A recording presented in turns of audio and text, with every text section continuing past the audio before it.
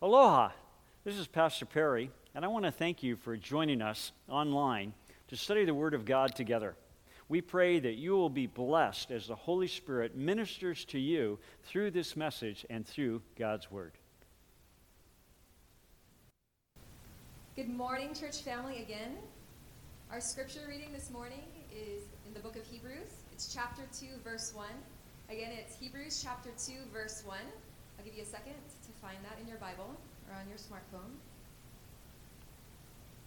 The verse reads, "For this reason, we must pay much closer attention to what we have heard, so that we do not drift away from it." Taylor, thank you so much for doing our reading. The President of the United States has called today a National Day of Prayer. He asked us to pray for ourselves, our nation, and the world. It's a humble man that realizes that he can't fix a problem and needs help.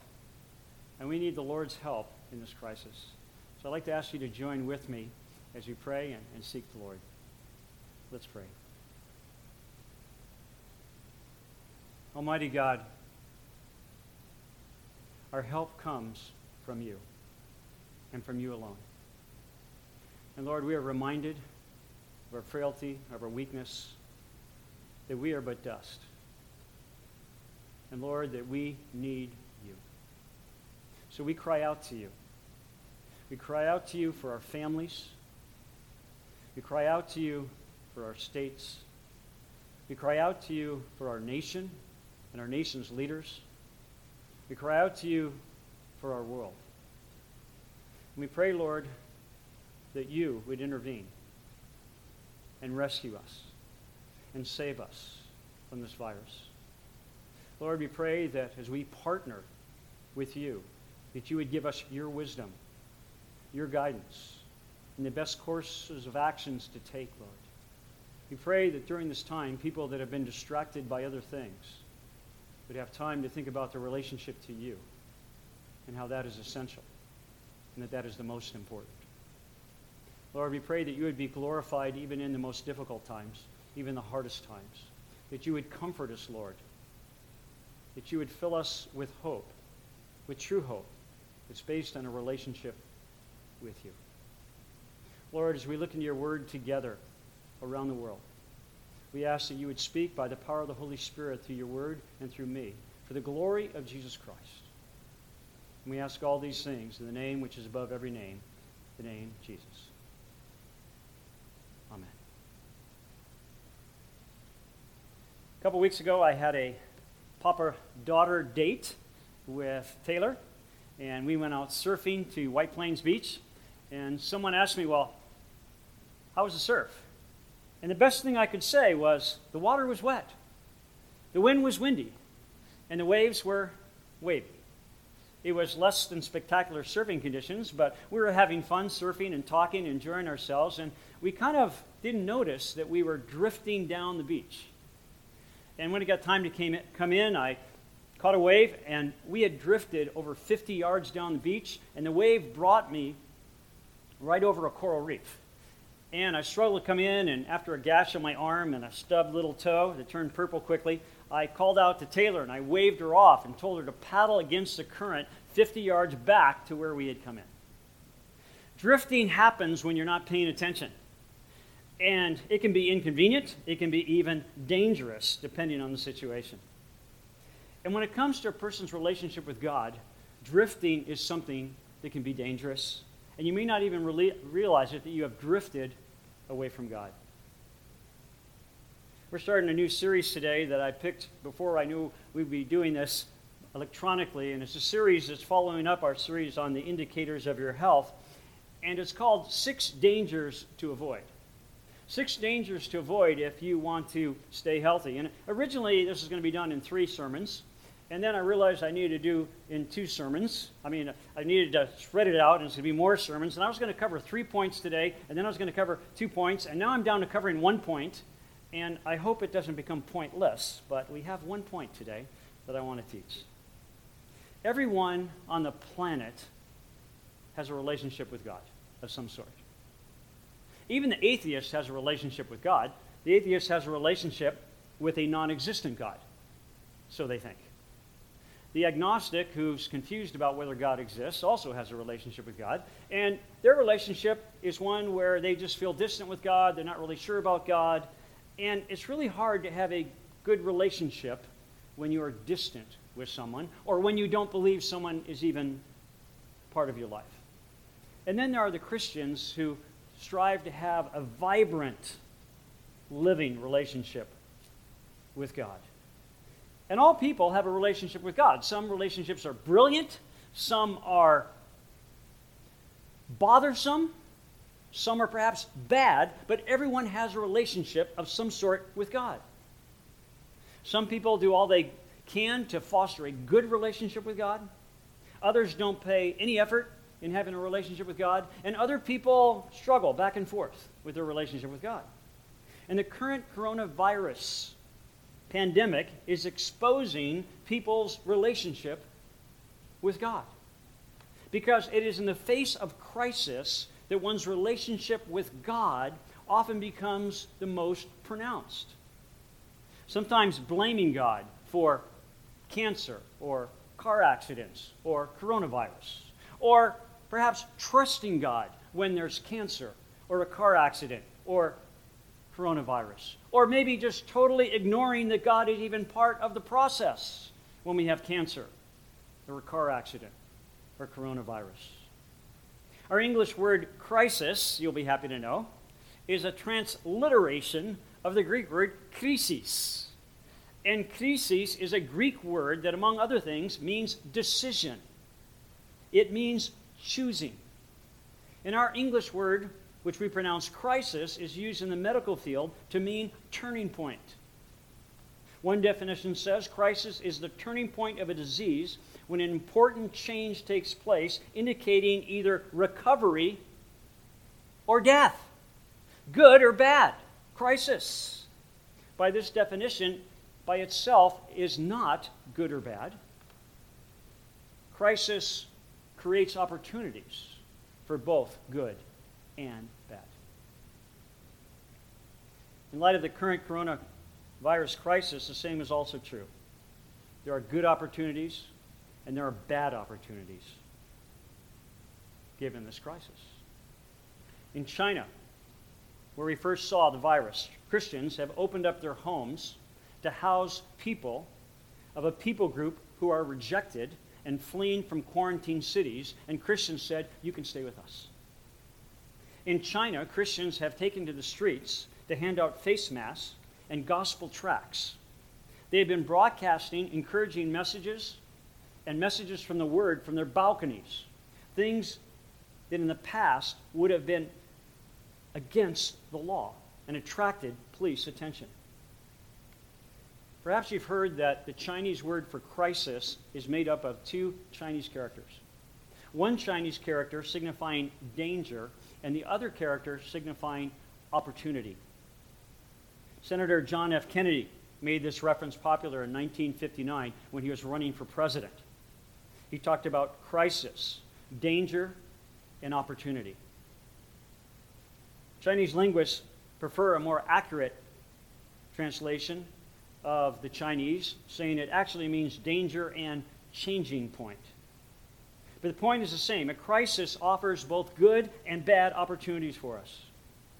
In writing to first century Jews who had come to believe that Jesus Christ is the Messiah and were therefore being persecuted by their fellow Jews who had rejected Jesus Christ, the author of the book of Hebrews, whose name we don't know, throughout the book gives us 6 dangers in our relationship to God to avoid when we're under persecution, when we're going through difficult times. And they get progressively worse in his warnings.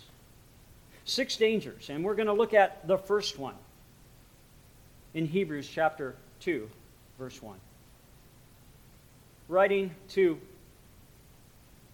people who are suffering a crisis, were being persecuted, he writes in Hebrews chapter 2, verse 1, "For this reason we must pay much closer attention to what we have heard, lest we drift from it."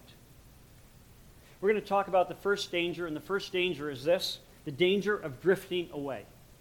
The danger of drifting away. When you're not paying attention to something, you tend to drift, and it can have disastrous results. We all have said or heard someone say something like this: well, the other driver wasn't paying attention and just drifted over into my lane. Or, I have just drifted apart from my spouse over the years. Or, if you're a surfer, we drifted away from the lineup because of the current. And drifting is a natural result of not paying attention. Whether it's failure to pay attention to your driving or your marriage or your relationship to God, and if you find yourself far from God, guess who it is that drifted? And guess who it is that needs to come back? Now, here's the odd thing, but important thing about today and this message. We want you to distance yourself physically from one another to stay safe, while making sure at the same time you're staying really, really close in your relationships to God and one another. We may not be together physically, but we've got to make sure we don't drift away spiritually, relationally, and emotionally from God and one another. I have never met a Christian who has fallen away from God, the kind that the Bible calls fleshly or carnal. I have never met such a person who, after years of following God and living a wonderful Christian life, one day woke up and said, it's a new week. I think I'll ruin my life. We don't do that. It starts with drifting. Whether you're a new Christian or someone who's been a Christian a long time, there is a danger of drifting away from your relationship with God. And that's what our writer is writing about. No relationship improves through neglect. Mary, not her real name, visited our church one Sunday, and afterwards she asked if she could have an appointment with me to meet. And so we met in my office, and Mary was telling me her story, and she said, I grew up in the Christian church. I went to Sunday school. I was a Christian. But something happened at church that kind of drove me away. And so I left church, and I drifted away from God. And she said, then I started to smoke. I started to drink heavily. I started to smoke marijuana. I then became confused about my gender preferences, confused about my relationship to God. And I was wondering, is it okay if I attend your church? What would you have told her? I leaned forward and looked Mary in the eyes, and I said, Mary, you are just the kind of person we want at our church. We want people that have drifted away. We want people that need mercy. We want people that recognize they can't do it without God. The church is not a place where you come because you are perfect. It's a place where you come because you recognize you're not. You need God, and you need others. Drifting should be avoided because it's harmful and dangerous, but it's not something that you can't recover from. Just paddle back. Just return to the lineup. Just recognize that you need God and He loves you, so come back. Your relationship with God is like any other relationship. It starts with a beginning. And a relationship with God starts with the beginning where you recognize you need God and you cry out to Him. You've come to recognize that Jesus Christ died for your sins, that you need sins forgiven, that Jesus Christ offers you eternal life, He offers you heaven, and you cry out and you say, save me, or something to that extent. And He does. And your relationship with God grows like any other relationship through time spent together, talking, sharing, saying sorry when you've messed up. And it grows by expressing your love and your gratitude to God. The first danger is a danger of drifting away. But there's a remedy, and it's in our text. And the remedy is pay attention. It says in Hebrews 2:1, For this reason, we must pay much closer attention to what we have heard, lest we drift away. Pay attention. The surfer who pays attention paddles back against the current and stays in the lineup. The driver who focuses on driving and not texting stays in their lane. The couple who pays attention to their marriage does little marital tune-ups so they don't drift apart. And the Christian who pays attention doesn't drift away from God. But what does a Christian pay attention to? Our text tells us. It says, we must pay much closer attention to what we have heard. Well, what had they heard? Chapter 1, verse 1 of Hebrews. They had heard about Jesus. Hebrews 1:1 says, God, after he spoke long ago to the fathers, the Old Testament saints, in the prophets, the Jewish prophets, in many portions or times or ways, in these last days has spoken to us in his Son, Jesus Christ, whom he appointed heir of all things, through whom also he made the world. This verse tells us we're in the last days. And we've been in the last days since the first coming of Christ, and we'll be in them until his return and the second coming. We are in the last days. And although the Jewish people had heard about God from the prophets, there came a time where God showed up in the flesh. And his name is Jesus. And he showed up God in the flesh. And it tells us that this Jesus is God. It says here, he was appointed heir of all things. He's the king, through whom also he made the world. He is the creator. He's no mere mortal man. He is also simultaneously God. And in the Sunday school lesson going through with our kids, they're learning about this, that Jesus is man and God is called the hypostatic union. Right, Pastor Pete? Verse 3 of Hebrews 1 says, and he, Jesus, is the radiance of his glory, of the Father's glory, and the exact representation of his nature. Exact representation. Representation, another beautiful Greek word. Charakter. We get the word character from it. Charakter. It means exact likeness. Jesus is God. He's the heir of all things, through whom also he made the world. He's the radiance of his glory, the exact representation of his nature, and he upholds all things by the word of his power. Our physical world is all made up of atoms. And if you remember your high school science, you know that there are protons, neutrons, and electrons. And the protons are those positive things in the nucleus, and the neutrons are the neutral things in the nucleus, and electrons are the things that go around it. Well, science tells us that the protons, because they're positive, should repel each other. And I quote, they should blow the nucleus apart. So why don't they? Well, scientists don't know, but they call it the strong force. Holds everything together. If these protons did what they should do, they should blow apart, everything should blow apart. But they don't because of what the scientists call a strong force, a natural force. The scripture says it's a supernatural force. Jesus holds all things together, is what the scripture says. And the physical creation gives us a physical object lesson of spiritual truth on the very nature of God. And we don't want to miss it.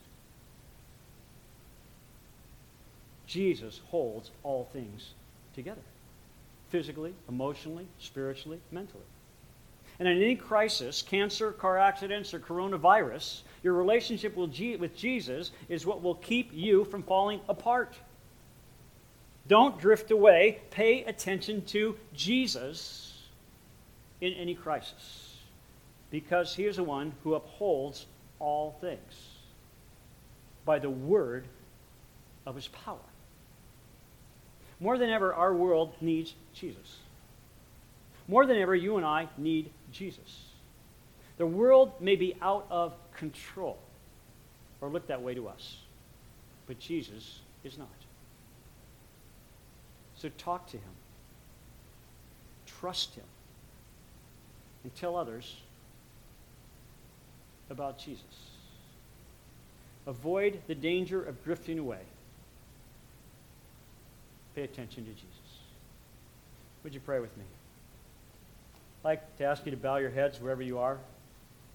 so you can have a private moment between you and the Lord.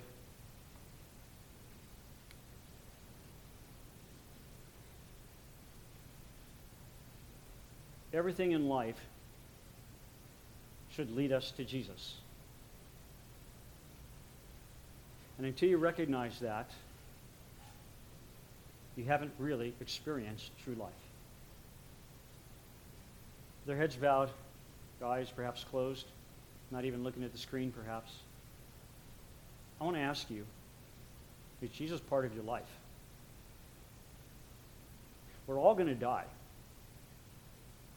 It could be the coronavirus, it could be cancer, it could be a car accident. We're all going to die. And the question is, where do you go when you die? And the answer is, you can know, beyond a shadow of doubt. If you made a reservation for heaven through Jesus Christ. He died for our sins. He rose from the grave. He conquered death. He proved what he said was true. And he invites you to invite him to come into your life by saying, Lord Jesus, please save me. And he will. Lord, we ask you to save us, and the most important way to save us is to save us for all eternity. But also, we pray for you to save us temporally now. We recognize we need you, and we cry out to you, Lord, save us. In your beautiful name we pray. Amen.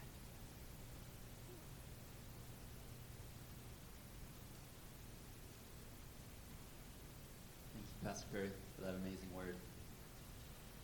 Church family, it's been great to be together today. So glad you joined in with us. And just want to remind you that we will be doing this again next Sunday, live, 10:15. Make sure to tune in at the same time. And if you can't make 10:15, the video recording will stay in our Facebook newsfeed, so you can always watch it later or again. You can also listen to the audio podcast with Stitcher, or you can go to our church website and listen to it that way.